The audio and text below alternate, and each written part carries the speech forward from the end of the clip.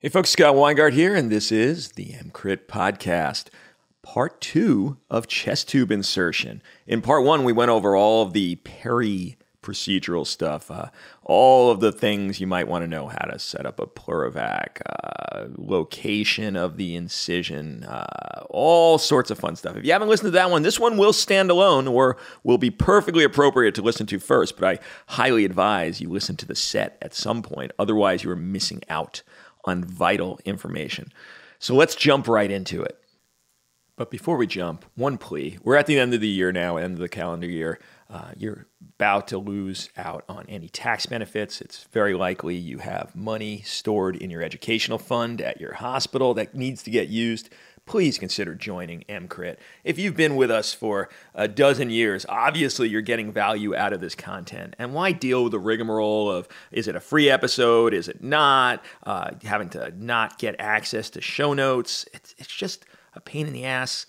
And I want you to have the best possible information for the resuscitation of your patients, to be able to take advantage of our entire team and all of the mental space we have to pick every new article, procedure, idea in emergency medicine, critical care, and resuscitation and bring them to you. So please consider joining at emcrit.org/join. All right, let's get right into the show. All right, first let's discuss PPE. Because if you're at the point you're putting a chest tube in, and no matter how crash it is, you think you get away with not having personal protective equipment, then you will eventually rue that decision at some point in the future. I promise you, because I've been there. So here's the thing. I will demand, if I have the ability to do so, that you wear eye protection for every trauma case, and certainly for every chest tube insertion.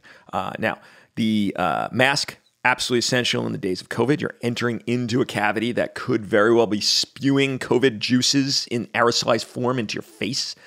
Now, that little hat, honestly, even for operative procedures, it's questionable how much of a difference this makes. I'm not saying don't do it. And in fact, I advocate that if you're working in the resuscitation area that day, you just wear the hat the whole time. We started doing that during COVID. I think it's what we did at shock trauma routinely. I think you should probably just do it. Doesn't matter that much. Would I stop a tension pneumothorax relief because you don't have the hat on? Probably not. But definitely the eye protection and the mask.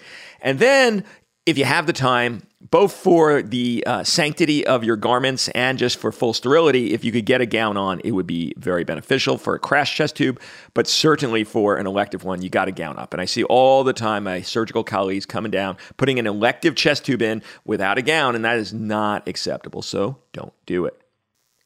And then you want a double glove. I can't stress this highly enough. You want as much barrier between you and a broken rib as possible. And, are these going to always be sterile in a crash procedure like a patient who is in traumatic arrest? No, but you should have sterile gloves immediately available at hand, out of a drawer, in a something on top of a cart in various sizes. In your resus bays. I strongly advocate for this. And if you have to grab the wrong size at this point for the emergent portion of the procedure and put on 2 of those and have floppy fingers, it's better than entering into the chest cavity with non-sterile gloves if you could avoid it. But certainly, at the very least, you want a double glove with something. I don't care if it's sterile or not. All right, now before we go forward with the rest of the procedure, take some time for some mental preparation, especially if you're a resident and if you haven't done many of these, if you're heightened because it's a really sick patient and now you're getting your first opportunity to do a chest tube. I see most people are in the black zone of the stress response and their hands are shaking. It's not good to have a scalpel in your hands when your hands are shaking. So take a few big, deep breaths. You could see the work that Mike Laurie and I did on square breathing and stress relief in the moment. You could do the entire Mr. T type, beat the stress fool type situation here. I will link to that in the show notes. But you definitely want to lower your autonomic drive before you start this procedure. The other thing you really want to do, especially if you are a junior to this procedure, is visualize the entire situation, the entire steps of the procedure before you do it. And this could be very quick, but it will definitely calm you down, and it will also remind you of some key points, like where to actually make your incision and how big that incision should be. So actually mentally visualize the perfect chest tube performance, and it will up your game. All right, let's talk equipment. I have a list of stuff in the show notes at emcrit.org/313. You can check it out. But you essentially know the main items, but the little stuff always gets forgotten, and then it's a pain in the ass. You have to go searching for it. What we did at both of my ED ICUs is we actually had a pre-made kit. and I really think this is great. It's a pain in the butt for your stock people, but this is not performed all that often, and so it's usually worth it. And you can just put everything that is not the chest tube, the Pleurovac, the chest tube tray into one big plastic bag and have everything you need all set for you. If you can't make that happen, it's really nice to have all of this in one drawer in your trauma bays or resuscitation areas, or putting in a plastic Tupperware is what my buddy Chris Hicks did at his shop. But having this all together, there's a lot of stuff here, so having it all together is really helpful. The other thing you really need is a big table, not a friggin' Mayo stand. These things should be banned. They are garbage. Mayo stands are inexplicably useless for anything except putting on sterile gloves. You need a big table, and if that means like a patient eating table, then great. But it's really nice if you can to have stainless steel tables for your resuscitation bay that are the size of the patient eating tables, because they're just easier to clean. They don't have the crevices, and they don't get taken so the patients could eat, and you just engrave them or mark them, for which resuscitation bay it is. That's super helpful for so many procedural things. You want a big table. You don't want to put this stuff on the patient's bed, and you don't want to try doing it on a tiny little Mayo stand.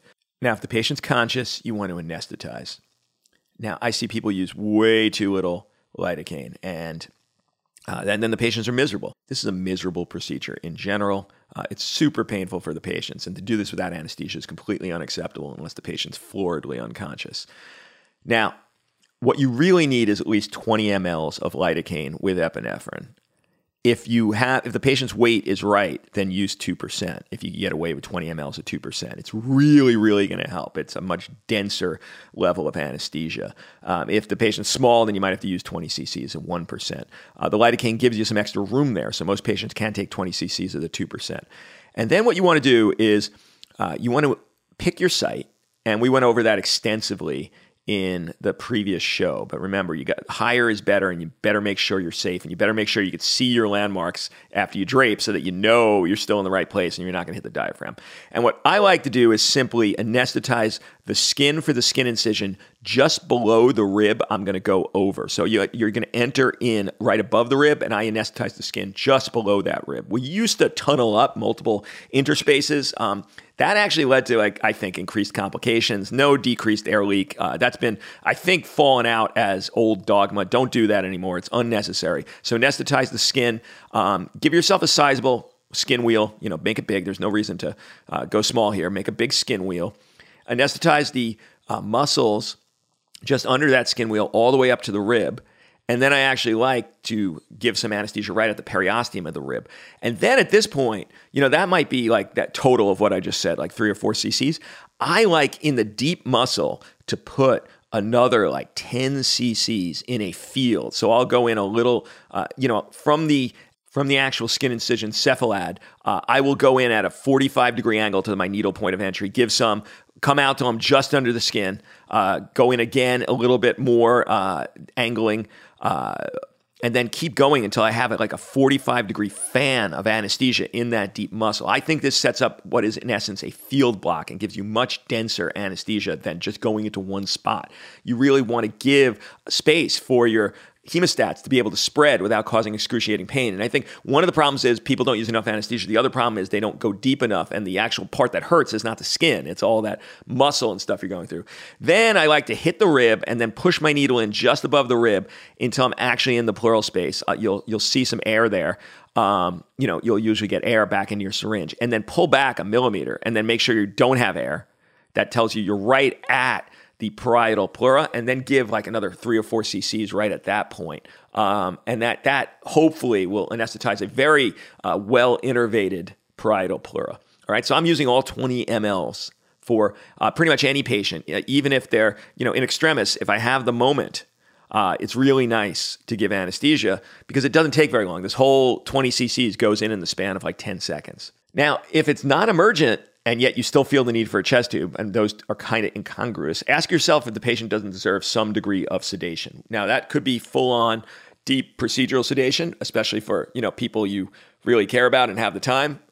It takes a lot of time for the department. Department kind of grinds to the halt. But at the very least, it's really nice to give, I think, 2 milligrams of midazolam if you don't want to do a full procedural sedation.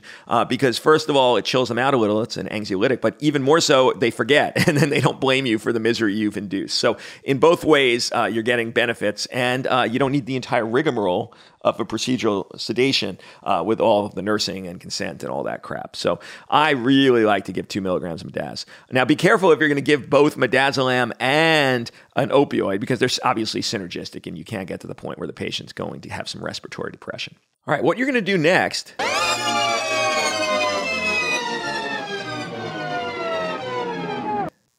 Now, if you were an EMCrit member, you'd know what you need to do next. But unfortunately, in order to know what to do next in this critical procedure, come on over to emcrit.org/join and make yourself a better resuscitation doctor for the benefit of your patients and your practice.